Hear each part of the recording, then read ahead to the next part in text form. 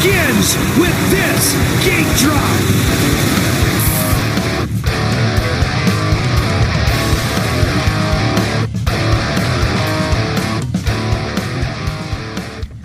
Welcome back to the Power to the Ground podcast, your home of motocross and supercross news for the fans and by the fans. This is episode 55. For those of you watching this live, don't forget to like and tag a buddy in the comments section. Also, if you have any questions or comments, leave them in the comments section, and we will get to them at the end. I'd like to welcome Doug here to the broadcast tonight. We've got some stuff to talk about, not too much stuff. Some new developments in stuff that's going on within Power to the Ground, and also some fun race stuff to talk about. But before we get there, let's jump into some spots. Jump over to brotacofoods.com, where you can find some awesome recipes that Sean has put together so you can get the most out of your Bro Taco sauce. Also, while you're there, check out the store, and don't forget to use coupon code PTTG at checkout to get 20% off. That's right, Sean loves PTTG listeners so much, he's giving you 20% off. So don't forget to jump over there, use the coupon code, and get your sauce today. Jump over to power2theground.com, home of the Power to the Ground podcasts. You can create your free membership and get access to things like the Talk MX forum, make some new friends in the PTTG members, and get access to exclusive members-only content. Jump over to the podcast page and you can listen to every single episode that we've uploaded to this point. Also, Pick'ems are coming back for Supercross. You can jump over to the Pick'ems page, you can make your picks known, and we will be giving out some awesome prizes for the best scorers of the season. Jump over to the store and use coupon code FROSTBITE and get 30% off all cold weather gear. That's right, 30% off. Last but not least, jump over to the Say Your Piece page, where you can pay $5 and make me say anything you want. That's right, anything you want. Make it as embarrassing as you'd like. And that's it. Back to the show. So I actually like the fitment of your masks a lot better than most of the other ones I've gotten. Oh, really? Yeah. Yeah, it has a pretty nice little slope to it. But yeah, so we're back. Today we're going to talk about some round 3 review stuff. We're going to do a little bit of a preview on round 4. We'll talk about some Pick'ems points. We'll talk about some down and dirty with Doug. Let's get into the down and dirty. Before we get there, before we start, please consider heading over to power2theground.com and making a small donation on the donate page. A little bit goes a long way to helping us keep this thing growing. And of course, the prizes will get better and better. Or if you prefer to actually get something, you can head on over and go to the shop, use the coupon code FROSTBITE, and you can get 30% off a beanie or a hoodie. All of those things are great ways to help the podcast continue to grow. And if none of those things work for you, please go ahead, like, comment, and share this video. That helps immensely as well. All right, let's talk let's get down and dirty here. Let's get down and dirty since we got Doug here. Story of my life, man. All right, man. So let's talk about this video let's not even talk about the video itself. Let's just talk about the fact that you made a video. Yeah, it was, I didn't know I had it in me, to be honest with you. Like, I'm the type of guy that can barely even turn on a computer, like call IT support daily, but it was, just talking to you, and I can't even remember what started it, but it was just kind of like, hey, I'll send you a bunch of footage or something like that when I'm out running around on the weekends. And then it turned into editing it, and then adding commentary. And then next thing I know, I'm breaking down the situation, I guess is what we could call it, you know? So it wasn't bad. It's definitely a learn as I go type of deal. But it's fun. I enjoyed it. I really enjoy how much just the little community that you've built with this show has really kind of embraced me. You know, nobody really beat me up too bad. I did get called special, but it's that was outside of our community, you know, and it's people seem to like it. So as long as people like it, I'll keep putting in the time and effort to do it, you know. And then if it ever gets too much, just tell me I'm done, man. You know. Dude, I don't. As long as you're making videos like that, there's no chance that that's gonna happen. I can't. You sent that to me, and before we even posted it, like, that escalated really quickly because I watched that video and I was like, dude, I'm making you an admin on the Facebook page. Here you go. Post it. Like, you're part of the team now. Make as many of those as you want to. Yeah, it's and it. I don't know how often I'm gonna do it. It is very labor intensive, and it got my YouTube channel shut down because I do have friends that don't like Facebook, and so I put it up there as unlisted, and Feld snagged me, man, like instantly. Got the old ban hammer, so right now I'm kind of fighting with that. And we'll see. Hopefully it all works out, man. We'll see. We're going to try using our YouTube channel more. In fact, this podcast, the live stream, is going to be up on YouTube as well, probably within the next week or two. But also on top of that, we're going to start using the PTTG video on the website a lot more. So if for some reason these down and dirties and the breakdowns that either one of us do get pulled down from YouTube or Facebook, you can always jump over to the website and go to the PTTG video. Nobody's going to be pulling anything off of that website. I think Facebook, we might be good, man, because it got it went straight to the page and they didn't freak out. You know, they didn't. I think what it is, it's YouTube's super tight restrictions on anything copyright. Like, I've put up my own songs and have them copyrighted, and I'm like, this is my song, right? You know, it's weird because YouTube used to be the opposite. Like, everybody and their mother used to do YouTube covers, and there was never any copyright issues. So now it's completely different. But what can you do? You gotta. There's always another place, you know. So but I really enjoyed it. It did take me 10, 11, 12 different tries. But like I said, it's a learning thing. So who knows, maybe sometime in the future, it'll be, we can do it live, you know. With Peacock, I can't pause it or rewind because but it's, who knows, man. It's growing and it's fun. That's the most important thing, you know. Absolutely.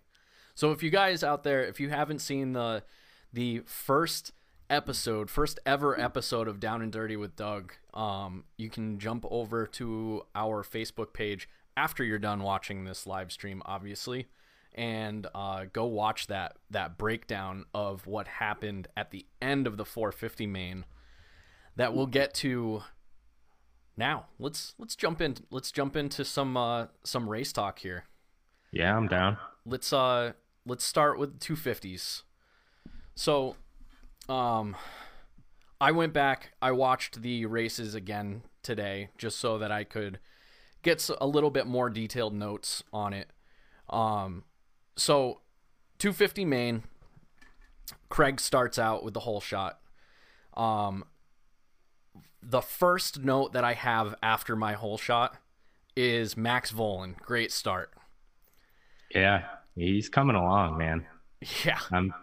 from watching him kind of grow up just because of who his dad is, and I'm big into amateur racing, watching him come up through super minis, 125, stuff like that. I mean, well, not even 125s. He was racing a super mini against 125s and holding his own. So just watching him do that, and now all of a sudden I'm seeing him on Saturday nights on the big screen is crazy. And he doesn't look bad. I mean, he's got a flow. He has a flow like no other rookie I've seen in a long time. Yeah, he held. So he was in the third place spot for the first 4 laps of the 250 main, and he held off Moseman, who was all over him for that entire 4 laps. In fact, Moseman passed him in the 3rd lap, and then the very next turn, Volan got him back and held him off for like another lap and a half after that. Oh yeah. 4 months ago, this kid is an amateur rider. That's insane. That's absolutely insane. I wouldn't even say 4 months ago, because Minios were only like 2 months ago. And I think he raced true. Those. Yeah, that was October. Yeah, he had to race Minios to get his Supercross points to even be able to race this year. Oh my God.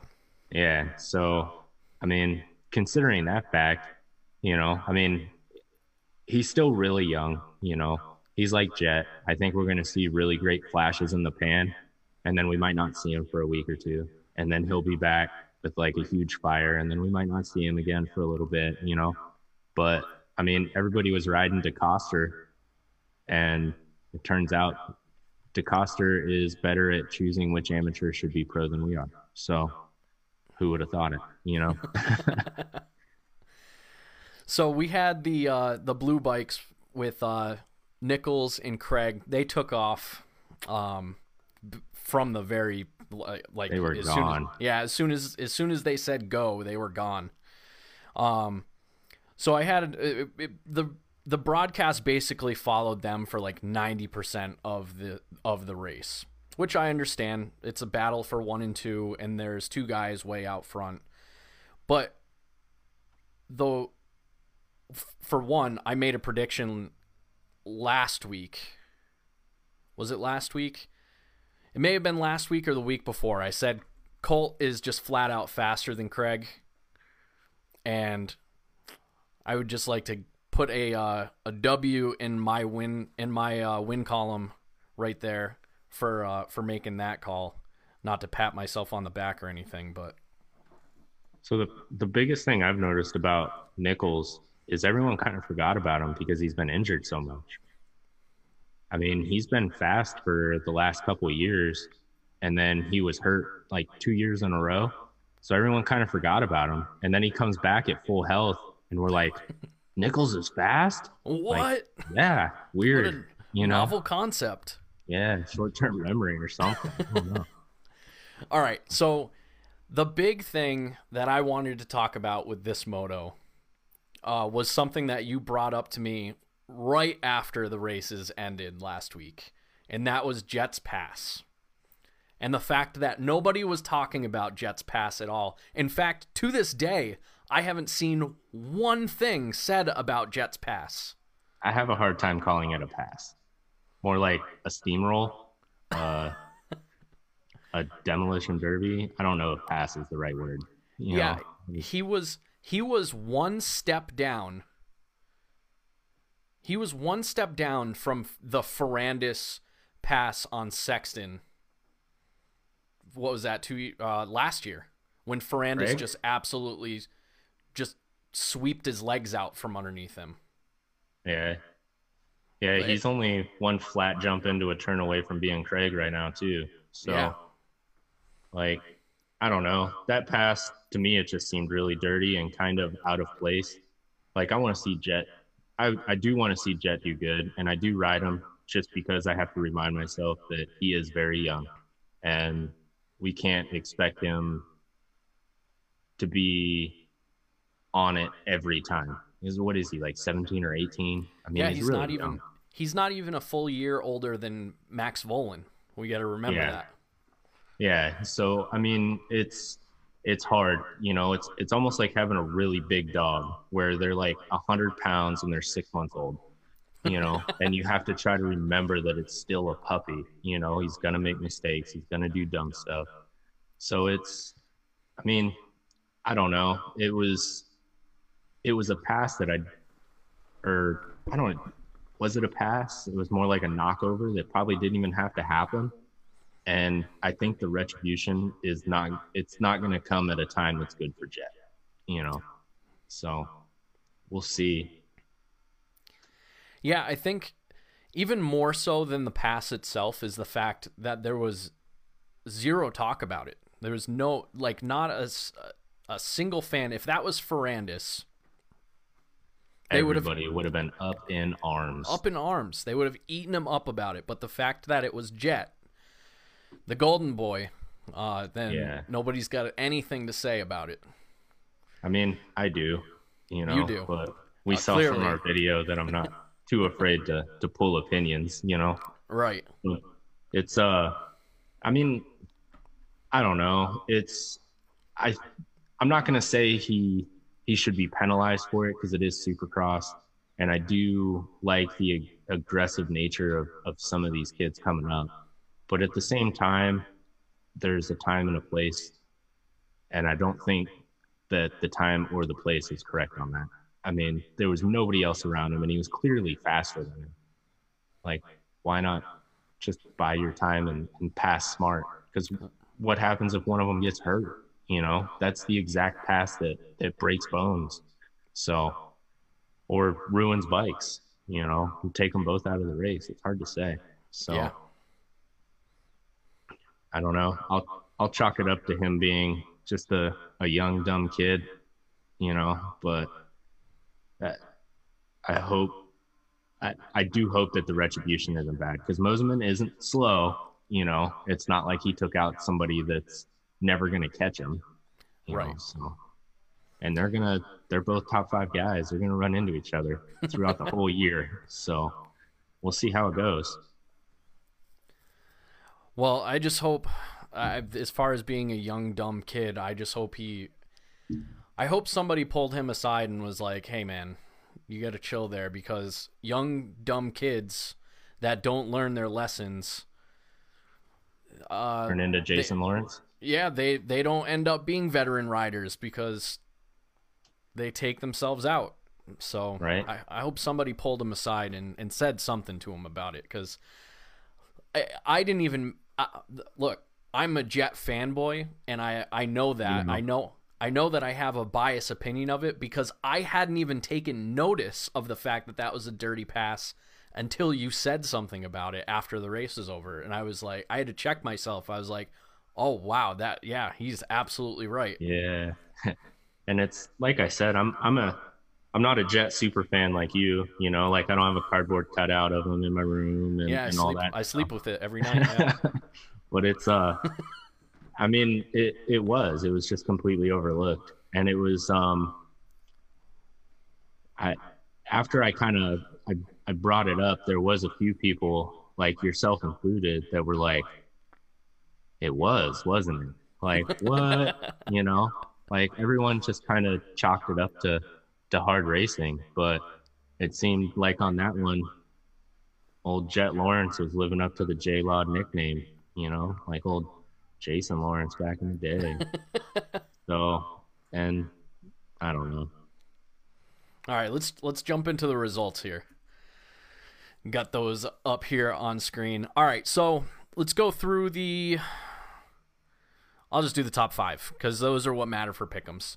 So obviously, Colt ended up making the pass late in the race on Craig after following him for the majority of the race.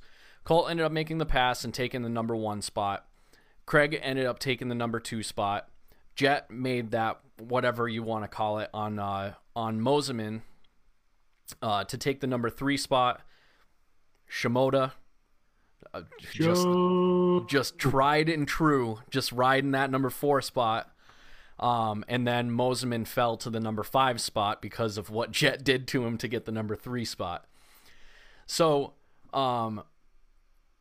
those are your top 5. And then the points, we'll go through the top 10 on the points. Because, let me see. We'll go through the top 11 because I think number 11 could possibly break into the top 10. So you've got Christian Craig in the number 1 spot.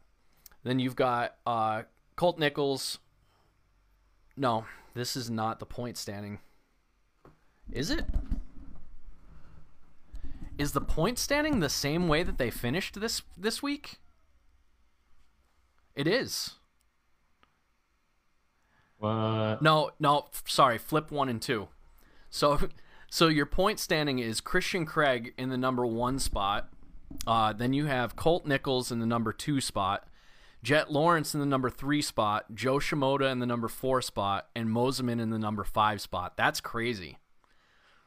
Dude, how about Joe, though? Talk Joe. about a dark horse that nobody even spoke his name before the start of the season. And he came out swinging. Yeah, dude, and I think he's going to be... I think he's going to be, because he's so consistent, I think he's going to be fighting for that number 3 spot. And he's young, too. Yeah. And then in your number 6 spot, you got Max Volans sitting in the number 6 spot. Then you've got Osby in the number 7 spot. Forkner, Forkner's done, so he's just gonna keep falling down this list. That's another one that I hope stops just being a dumb kid, man, because the wasted talent right now in the last 3 years it's bad. Yeah. He just can't put it together. I can't stand the talk every year about this is a new Forkner. He's turned over a new leaf. He's figured something out. No, he hasn't. No. They're blowing smoke and it's not doing them any good. Somebody's got to tell them straight. And the biggest problem with Forkner is what's in between both his ears, man. I feel like he just gets in his head and he just, I don't even know. He eats it, He cannot handle the pressure. He's like Tomac from years past, man. Right. Feels a little pressure, and fortunately, Tomac's fails weren't as bad. But right, yeah. I mean, Tomac's just cost him races. They didn't actually cost him, whether he can race or not. Yeah. So then, to round out the top 10, you have Mitchell Oldenburg in the number 10 spot, and then RJ Hampshire in the number 11 spot. I wanted to mention number 11 because what's going on with Hampshire? Isn't he hurt? I thought he was. Let me look real quick. Okay. There's so much news flying around right now. It's hard to keep up with it. But it's if he's not hurt, I could definitely see him being up there. Yeah, I mean, if he's not hurt, there's only a matter of time until he starts at least landing in the top 5 and moving his way up that points list.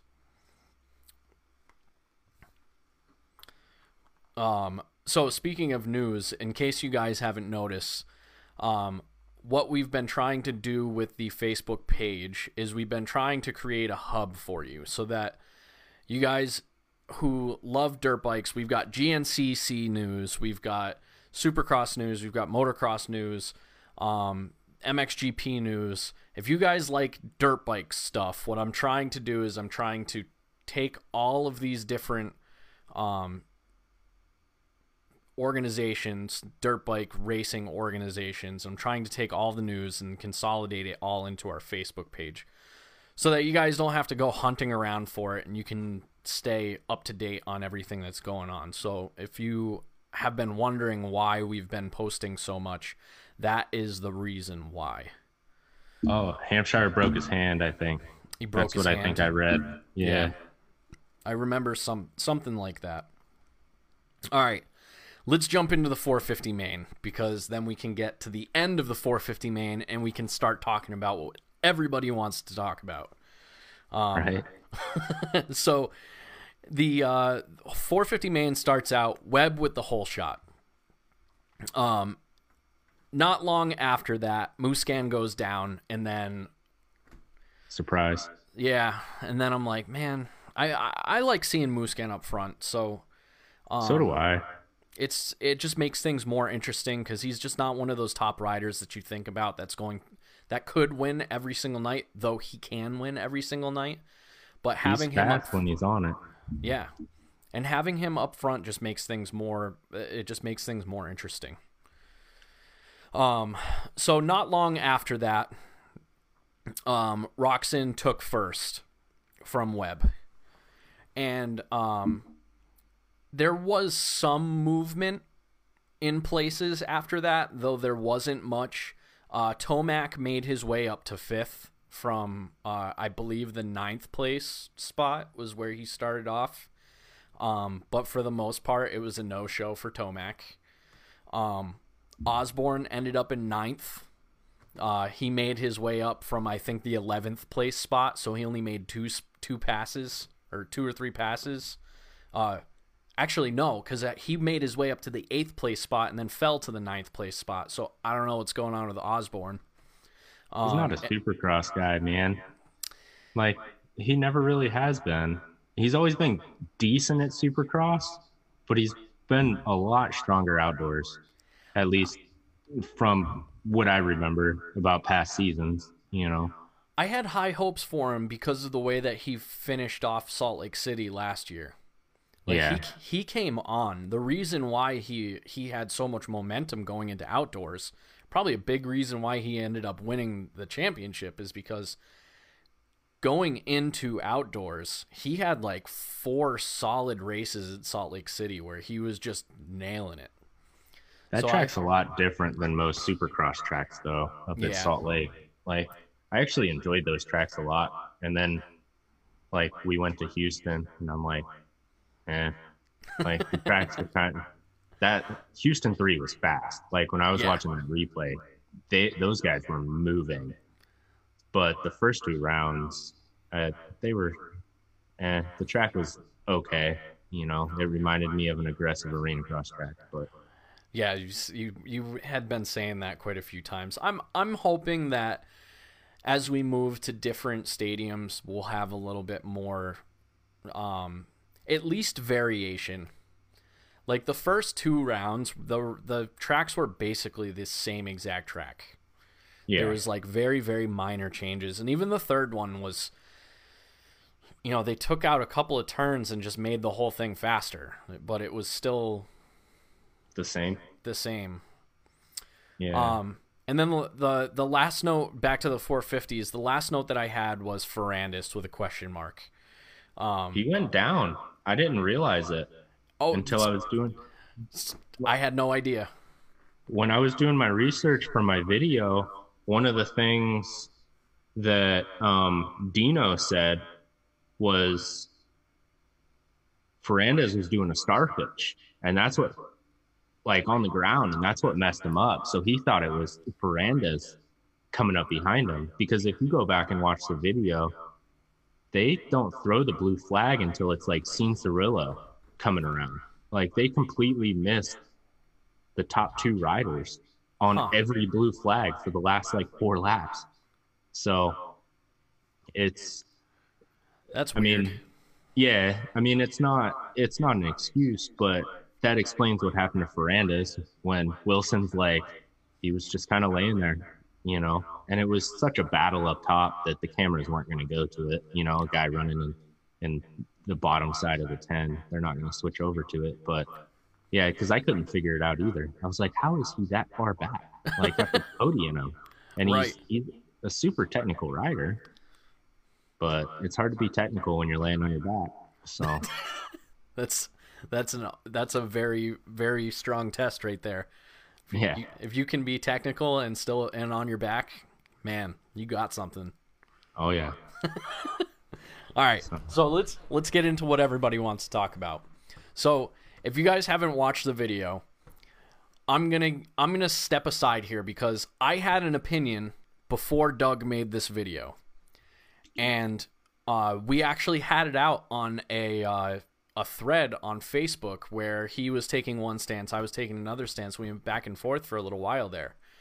Then Doug made this video, and I'm totally convinced. So I'm going to step aside and I'm going to let you talk about what happened here. Oh, well, it's hard without the replay right in front of me because in case you guys didn't know, I'm deathly afraid of public speaking. So like the whole thing, like recalling stuff, I get all super nervous. But at the same time, it was almost so Webb was tracking him down. I don't think there was enough laps left that Webb would have actually passed him without an incident. But like my biggest complaint is everybody was riding Wilson.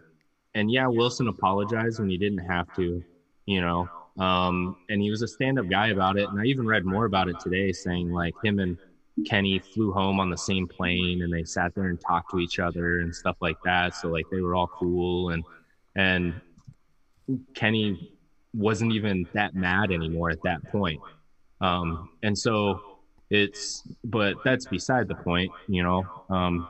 What I really feel is that Wilson probably should have moved out of the way if the flaggers would have given him the blue flag. And I fully think that he would have. And I think what we saw was almost the perfect storm of Kenny feeling the pressure of Webb. And we all know that when Webb is behind you, you never really know where the pass is going to come from. And he's really good at chasing guys down.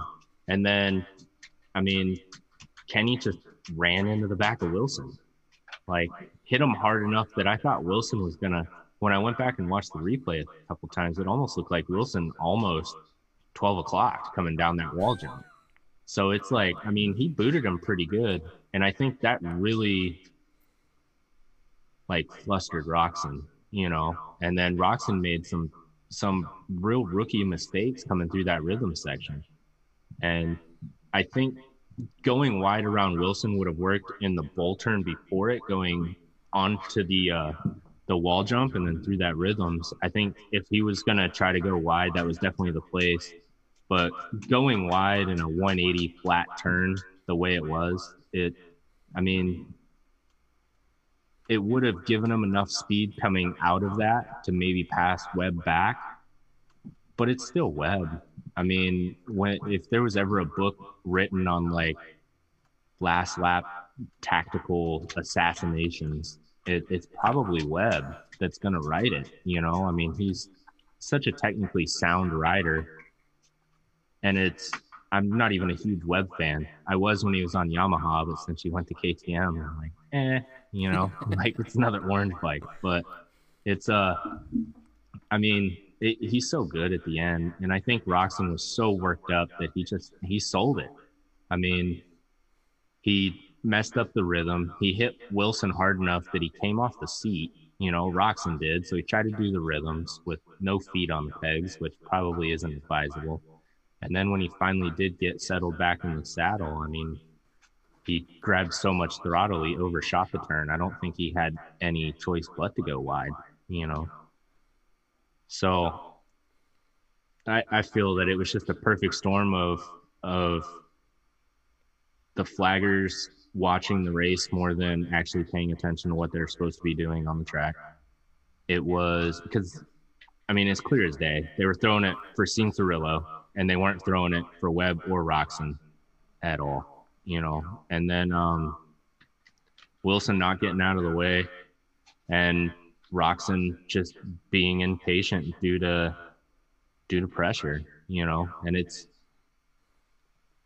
hard to watch, especially after Roczen made that mistake in the last race on Tuesday's race of jumping on the cross. Right. And then, you know, he comes right back out this one and he gave away a win. So it's hard, you know, it's hard to watch if you're a Roczen fan. Like, I am a Roczen fan. I'm always hyping up K-Rock, you know, but I mean, I don't know. It's hard to watch, man, especially when you're kind of rooting for into breaking down the races and figuring out why whatever happened and really following it. Like, you realize, like, that was his mistake.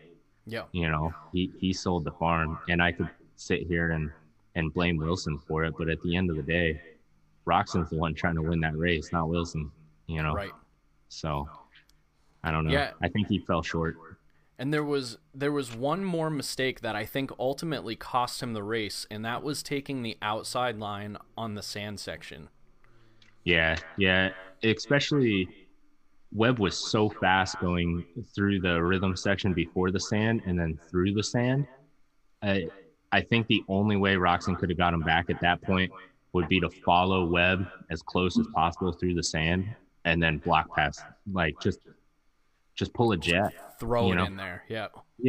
Yeah. Channel your inner red bike, bam, bam, and give him a little slam,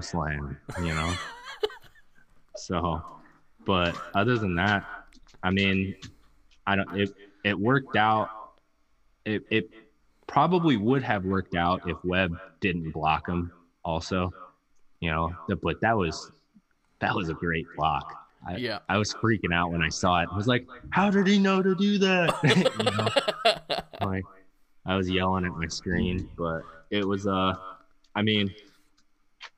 really like enjoy the sport and what these guys do on motorcycles and then to watch a last lap like that, that's what most of us have been waiting for since the Carmichael Stew days, and is a last lap like that, just back and forth, just beating on each other, without even just racing clean, but really laying the pressure on. Right. And I loved it, man. Like, that was a good race. No matter what happened, that was a great race. Oh, it was a fantastic race and a fantastic breakdown. So, guys, please go out there and check out the Down and Dirty breakdown, because it is an absolute masterful breakdown. I'm hoping that I can convince him to do some more going forward. And hit us up on the comments of that video. Let's try to pump up Doug, so maybe he'll want to do more and more and more of those. It was fun. I'm really looking forward to Indy though. So yeah. Let's jump into the 450 results, and then we'll talk about some Indy. All right. Yep. So let's go through. We'll just do the top 5 for Houston, because again, pick'ems. We have, obviously, Webb took the number 1 spot. Kenny took the number 2 spot. Cianciarulo ended up taking the number 3 spot, and he actually really wasn't that far back, which is... He was the next closest guy at like 8.5 seconds, I think. And then it was in the double digits after that, like the higher double digits. High double digits, because they lapped into Dean. 11th, 12th. Because Wilson was number 11 and he didn't get lapped. So, right. So then Barcia took the number 4 spot, and Tomac rounded out the top 5. And we have a new red plate. We've got a new red plate owner for going into Indy. Kenny is in the number 1 spot in your point standings for the season. Barcia falls to the number 2 spot. And then Cooper moves his way up to the number 3 spot. Tomac is in the number 4 spot. Cianciarulo's in the number 5 spot. Brayton is in the number 6 spot, though if Brayton, we'll see. Actually, as the season goes on, I'd be very interested to see how Brayton holds up throughout the season, because if he keeps racing the way that he did for the first 2 rounds, I'm not sure he's going to stay back where he's at right now. But if he races like he did on the 3rd round, he'll definitely go the other way. That's true. So we got Brayton in the number 6 spot, Mookie in the number 7 spot, who, again, he finished just outside the top 5, which is still surprising for me. I really think that surprising. What about AP7? Like, that dude is getting no love this year. None at all. He's been doing pretty good. For everybody ragging on him through the off season, oh, they should get rid of him and get a real rider and blah blah. And like, he's got some work to do to prove that. Like, look, Malcolm's getting his first shot at a factory ride. And Malcolm is making the absolute best of it right now. Like, this is the best I've especially as far as consistency goes, this is the best Yeah. I've ever seen him ride. And So I think the biggest thing that happened, because AP7 and Mookie are almost like Han just tied the bikes together. I think the biggest thing is that now they have team consistency, like at the trailer and at the shop, where before it was, I mean, that was the most hot. I wouldn't even call it a factory team on anything other than budget. Like that team was so messed up, dude, that I think with them doing the reshuffling of the team, we should start seeing Yamahas. I mean, keep in mind, we have really young Yamaha riders this year in the 450, you know. Right. I think, who knows, in a couple years, we could be seeing them up top, scraping it up with the other guys, you know. Yeah. So, but it's like Kiefer always says, you got to have the home life to have the track life, man. And when you're a professional racer, your home life is your team pretty much, you know. Right. I mean, they spend a lot of time together. So it'll be nice to see some consistency out of those guys. For sure. Yeah, especially like the blue bikes just dominate down in the 250s. So Yeah. I got to imagine being a Yamaha rider, a factory Yamaha rider on the 450s, and just like looking at my bike and looking at the 250 riders and like, what is going on here? But that 250 program has been squared away. I mean, Big there's time. been a lot of talk about the difference from going from the 250 Yamaha team to the 450 team. And it's almost like being in a master's program in college and then going back to preschool, you know? So it's, You can see it in the results. yeah. And I think as that team grows together a little bit better, I think we're going to start seeing some good stuff out of them, man. You can call that the old hot take, I guess. I don't know. I just think that's how it's going to work out, though, you know, but we'll see. Back to the top 10. Then we had, as far as the point standings go, we've got Ferrandis in the number 8 spot. Musquin fell to the number 9 spot. And then Osborne in the number 10 spot. And then you've got AP7 right outside the number 10 in the 11 spot. So let's talk a little bit about Indy. I haven't seen. Have you seen the track preview yet? I haven't caught it yet. I haven't seen the animated preview, Yeah. but I've seen all the actual like track maps, The renders. you know, for Indy. Yeah. They look fast, man. Not a lot of big obstacles, but they look fast. At least Indy 1 does. So it's I think the biggest thing, kind of like what Tiller brought up in the Facebook, is the dirt. Man, the dirt is going to make a big difference because that Houston dirt is tacky, like sticky type stuff. Now we're getting up into the dirt that like me and you both ride, that hard, rocky, like if you sneeze, all the topsoil goes away type dirt, you know? Yeah. And I think that's going to make a big difference. I think we're going to see some monster ruts, and hopefully it doesn't turn into one line, you know? And it's also, as they have that dirt all spread out, the moisture is going to go away like it did in Houston. The track deterioration from round 1 to round 3 was crazy. Like how much the track dropped away in each one of those 450 mains. So I think we're going to see a lot of track changes, especially in the 3rd round, because it's not like they're bringing in new dirt. They're just going to kind of recycle it. Right. So, And just stomp it down as much as they can. yeah. And I don't know if they're going to add any moisture to it. So if it's just sitting out there in the open air, I mean, you're going to lose a lot of moisture. So are you going to be, you're going to be at, which ones? 4 and 5. 4 and 5. So round 4 and round 5. Okay. And then should be pretty fun. I got the same seats for both rounds, which is kind of weird how that worked out, but Interesting. it's I'm sitting almost exactly even with the finish jump, but on the opposite side. So Okay. All right. I Well, figured- maybe we'll see if we can get some video out of you while you're over there. Maybe jump on the Facebook Live. Yeah. It's I'll see what I can do. I'm trying to talk my brother into letting me borrow his fancy camera. But like we talked about at the beginning, me and technology is like, I'm a lot better at using technology when I get to use a hammer to use it than I am like any type of finesse. So it's, we'll see, but he's going with me to the second one. So I'll for sure have that.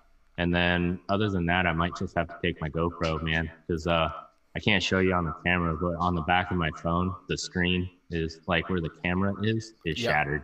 So Oh, that's what happens when you have it on your bike handlebars and you decide that you want to wreck, man.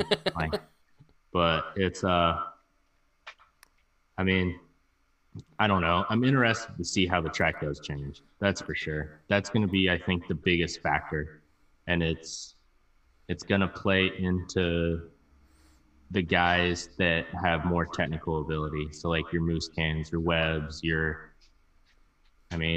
Roxon's smooth, you know. I think you're going to see a lot of that. And then if it gets super, super rough, I expect Tomac to be up front. So, because he's the only one that can muscle that 450 around like it's a little 110, you know. So we'll see. so who you got for your? Give me your 250 top three for just for round 4. This is still the same coast. Yes. All right. I can't keep up with that stuff. They just need to do it together. That drives Yeah. me nuts. I totally agree. So I'd probably have to put Craig back up top, up in the number 1. And then I think Nichols will probably come in 2. Those dudes are both bad fast, so it's kind of a flip of a coin. Who's going to win? And then the third place is what's going to be hard because it really is going to depend on the track. You have Moseman. He's not bad.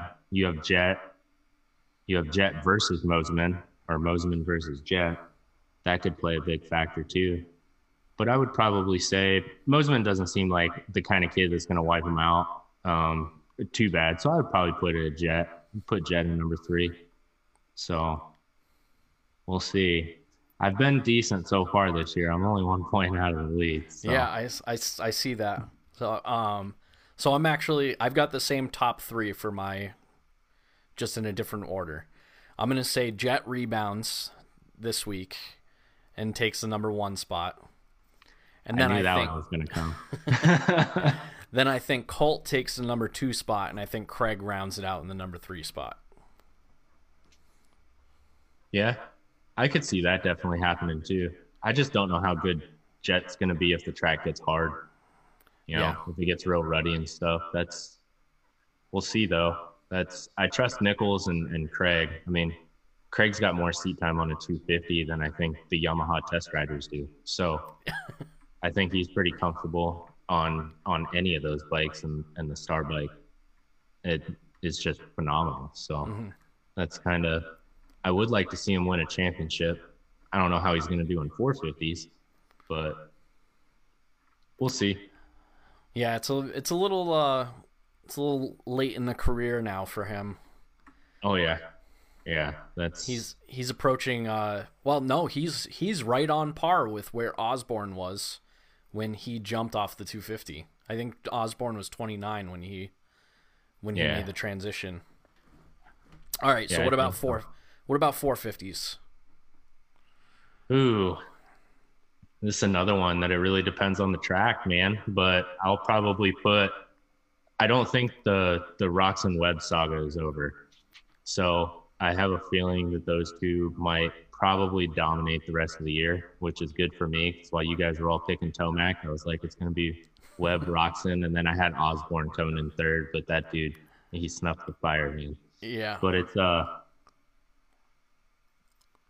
I think Webb's going to come back from that amazing last lap pass, man, and carry that banner right into next week. I'm going to have to take him up top, you know, and then I'll probably put Roxon, and then Cianciarulo looks like he's really calmed down, so I'll keep him in third. So we're going to repeat after this week, man. But I could see Roczen being super mad and coming out the fastest we've ever seen a Roczen. Yeah. I mean, he kind of started that race out that way. But then he had to pass somebody. Yeah. All right, so I think after what happened this week, everybody's got an issue on their hands, and that issue is Cooper Webb. Yeah. I think Coop is going to take the number 1 spot. I think Tomac is going to take the number 2 spot. And I think... and I'm not sure who... If Tomac finishes in the number 2 spot, I could see it going one of 2 ways. And that is that Tomac came through the pack and ended up passing Kenny for the number 2 spot, and Kenny falls to the number 3 spot. Or I think that Tomac starts poorly and makes his way through the pack, and Barcia links onto Tomac, and Barcia ends up jumping up onto the podium because he's following Tomac for the race. So I'm not sure. I think I'm going to go ahead and say we're going to go Webb, Tomac, Roczen. That's not bad. Tomac's definitely having a Tomac year this year, though. Yeah. But from what I've seen so far this year with Roczen, if he is put in a position that he has to make a pass that might have any type of percentage of any type of contact, he's out. He's not going to make the pass. So if he doesn't get a good start, I feel like he's going to be screwed. Like he's just out there for hot laps. So I think his confidence I think it's a twofold problem. So I think he's feeling better than he has in the last 2 years physically. And he's afraid to go back to where he was. And I think that is playing mind games with him when it comes down to making the hard pass. And that's why, as much as I want to see Roczen win, that's what's really holding the reins back. That's kind of how I'm seeing his season go right now. Because we saw it with Bam Bam. I mean, he could have blown Bam Bam's doors off, but I mean, they spent so much money on that hype video, you might as well let him win, right? Yeah. And then I think that was another thing that we saw last week, where he could have made the hard pass. He could have dove to the inside on Wilson on that flat 180, but they might have touched. And so he went way out. He stopped by, got some nachos, you know? So I don't know. It's going to be that's going to be something to watch out for this year. You know, does Roczen actually start to make the hard passes again? That's a very interesting take. I mean, he's a guy who has been to the top, to the bottom, and now he's trying to make his way back to the top again. But I'm sure his head is still definitely keeps in mind that time when he was down at the bottom. So yeah, that'll be something to keep a lookout for. All right, let's jump into Pick'em's results. If you guys are playing Pick'ems out there, I did make a change on the website. So we do have a round by round breakdown of the Pick'ems points now, so you guys can talk trash. I had 4 people. One of them, I'll consider my mom and dad one person. So I had 4 people total message me or call me and tell me that I needed to do a round by round breakdown. So all of you guys can now look round by round and talk trash to one another about who won what round. We're having an interesting trend here that I've noticed. For round 1, the average score for everybody was 6.4. The average score for round 2 was 7.2. The average score for round 3 was 9.4. So there's a definite trend, which would make sense. There's more information to go off of now. But let's talk top 5 here. Top 5 in the pick'ems are Terry Schaefer. We've got in the number 1 spot with 26 points. In the number 2 spot, we have your man Doug with 25 points. And then It's all luck, I guarantee it. then we've got Lester Fanton in the number 3 spot, technically, with 25 points as well. Steve just edged his way into that number 4 spot with 25 points as well. And then Brian Bearden in the number 5 spot with 24 points. And I am 1 point outside of that top 5. I'm at the 23 points. So this is turning out, this pick'em stuff is what do you think of the point system? I happen to think this point system works pretty well, actually. Yeah, I mean, I don't mind it. I don't fully understand it. I just jump in and kind of pick people and hope that Jet doesn't take out my my riders. But it's I mean, I like it. It's I like it more than the others because, like, with Pulp, with the handicaps and all that, like, that's definitely an outdoors game, man. Like, watching some of these guys trying to do that during Supercross, I feel so bad. It's like you want to go for the guy that's towards the back, but the back in Supercross is a very, very fine line, you know? And then, like, Rocky Mountain is hard because you only have 450s. And I like watching the 250 guys. You know, I'm a big I don't know what.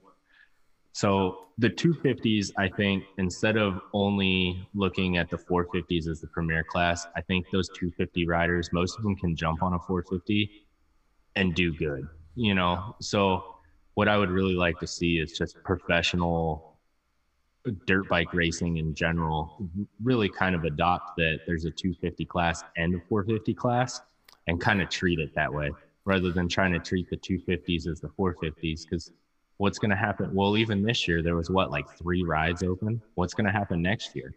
You know, Anderson is, I think, the only one that's out on contract. I think maybe Bogle as well. But it's, you know, I mean, the rides are getting shorter because these guys are, you know, sports medicine is finally catching up with our sport, you know, and I think that's really going to add some longevity into this. So I think it's really time to start considering the 250s as a top tier sport along with the 450s, you know.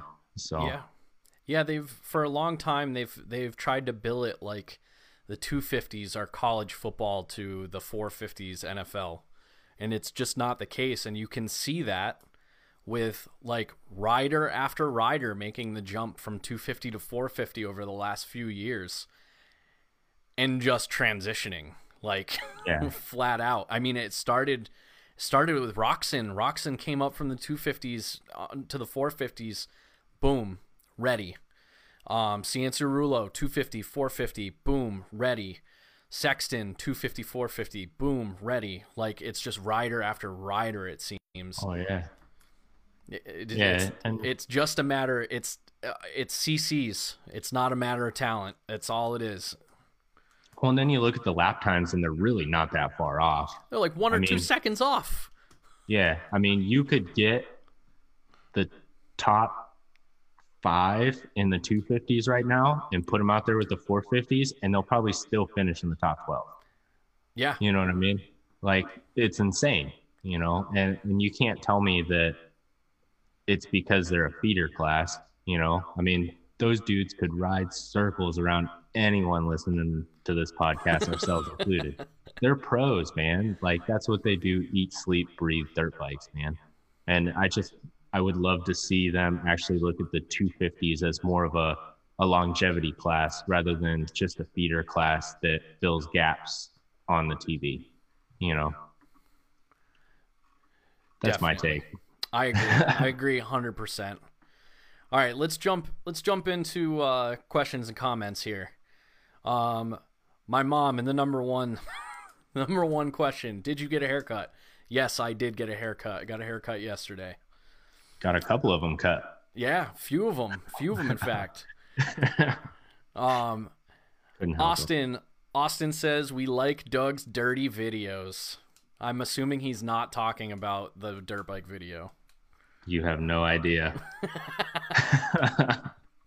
My dad said that was a little aggressive. I remember seeing that come in. He was talking about Jet, and I would say a little aggressive is an understatement on that one. That was it was above and beyond. Now, Tiller wanted to talk about the dirt, which we brought up. Let's talk about the Indy dirt and how it's probably going to change over the course of the week as the moisture leaves. They're saying it's probably going to be moist for the first race and will dry up to feel like a different track by next Sunday. The changing conditions over the week cause for another crazy week of shuffling? ? Yes. Yes, just flat out. I don't think we're going to see, especially in the 450 class. I think the 250 class is pretty, I think your top 5 really at this point is your top 5 in just one order or another. But the 450s, I think we're going to see a lot of shuffling. In fact, your 250s, the top 5 in round 3 were the top 5 in round 2, which are the top 5 in the point standings right now. So, you got your top 5 right there. Yeah. The 450s are gonna the 450s. You might as well just take some dice out and just throw them for your top 5 picks. Yeah, I mean, I don't want to keep saying that it's a stacked class, but I mean, it is. It is. Even they admit it. The guys that are racing are like, what do you want me to do? I got a bad start and I have to pass literally some of the best riders that we have seen in decades. Right. And so Steve ended up getting 12 points on his pick'ems this week for round 3, and he got 8 points coming out of the 250 class. So he only ended up picking up 4 more points from the 450s. So yeah, it's a difficult. The 450s is a difficult class to pick right now. Yeah, I mean, I don't even know where to start with it, to be honest with you. It's just kind of like, where, like, I don't know. Yeah, time to pull out the 450 hat and pick some names out. Yeah. My mom said no, just me. I don't know what she's talking about there. Oh, you said your mom and your dad are together they're in cahoots for the fantasy. Yeah. My dad thinks that he didn't want to make the pass, and yeah, I agree. And I think that could be applied. We're talking about Roczen here. I think that could be applied to him passing Barcia and Wilson. Like, after watching your breakdown of that and him just staying behind Wilson, like, he didn't have to stay behind Wilson. He could have taken another line at any point in that, like, lap and 3/4 that he was behind Wilson. Yeah. Maybe he was looking for an excuse anyway, Mark said. Yeah, you know what, Mark? Steve thinks that way very much so about Roczen. Steve's always had a thing about Roczen and his excuse making in his post-race interviews. So Steve probably liked my video then. Steve probably liked your video. Yeah. And he said, wow, joined at the right time. I don't know what he was talking about there, but yeah. So Roczen, when he was making his, not even really when he was making his comeback, before he went down with the first broken arm, it seemed like he always had something going on. He would be like, he would fall off his lap time like 2 seconds at the end of the race, and he would be like,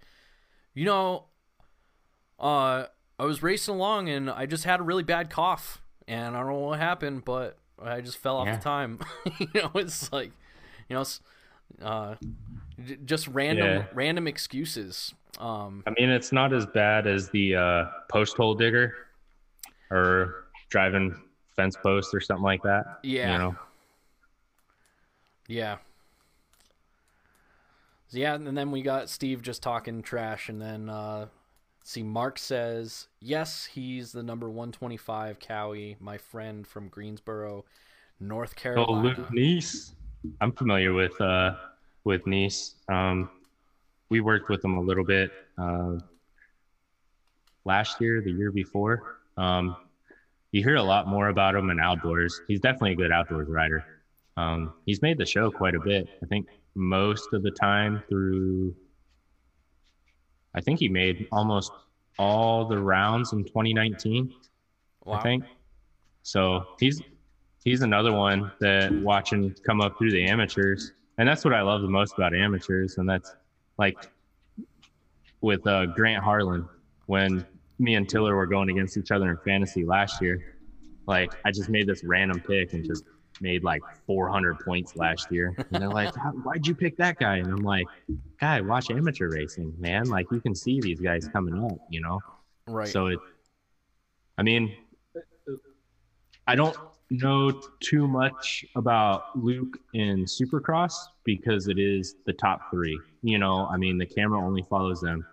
But I do try to read as much news and articles and stuff that I can, but unfortunately, not everybody follows the guys a little bit further back than like the top five or like the big names, you know? And right. It's, that's actually kind of why I started Down and Dirty with Doug. Cause that was my whole goal, was to kind of bring that out. And then I got all excited with the Roxon stuff and, I think I transformed it, but I might still go back a couple times. Like if it's kind of a boring race or something like that, I'll definitely go back and try to highlight some of the amateurs and stuff, because you can always, I mean, YouTube's a great place. You can find videos on everybody. So right. So all right. So let's wrap this up. So Doug, thank you very much for joining me tonight. It was a last minute. It was like an hour and a half before we started setup. Yeah. I was like, "Hey, what you doing tonight?" Find somebody to take my kids, man. So I appreciate you, jumping through hoops and taking some time out of your night tonight. Oh, no problem. I enjoy doing stuff like this, man. Anything like what I told you, man. Anything moto, 100% down. Like, just down with it. Yeah. So, everybody out there, be sure to be on the lookout for the Down and Dirty with Doug segments. They will be dropping sporadically on the Facebook page. We're going to keep up with Doug. He's going to be doing a bunch of racing over the next few months. He's going to be out at a bunch of different series, talking about those different series. Hopefully, we'll get some more breakdowns here and there from some of the races going on. You can find them on the Facebook page. They'll be up on the YouTube page within the next week or two, and then also on the PTTG video tab on the website. So that's it for episode 55. Thanks for hanging out with us tonight, guys. Don't forget to share, like, comment, share, help us get this out there. Also, please consider jumping over to the website, making a small donation, or grabbing yourself some merch. Those things help make this thing possible and help it grow immensely. So again, Doug, thank you very much for your time, man. And no problem. And the masks, like we were talking about before, man, your masks fit well. So go get you a Power to the Ground mask, or use the sweet code right over here, Frostbite. Get you a beanie or sweatshirt. Dude, I can't believe you got that point right. I always get it wrong. The best part about having my camera far away is I can look at the screen and tell it's backwards from what it is on my phone. All right, guys, enjoy your night. We'll see you next week for episode 56, and we'll be talking two rounds next week. Yeah, and hopefully I have some live footage, man. Yeah, from Indy, man, that would be sick. And that's all we got. So, peace!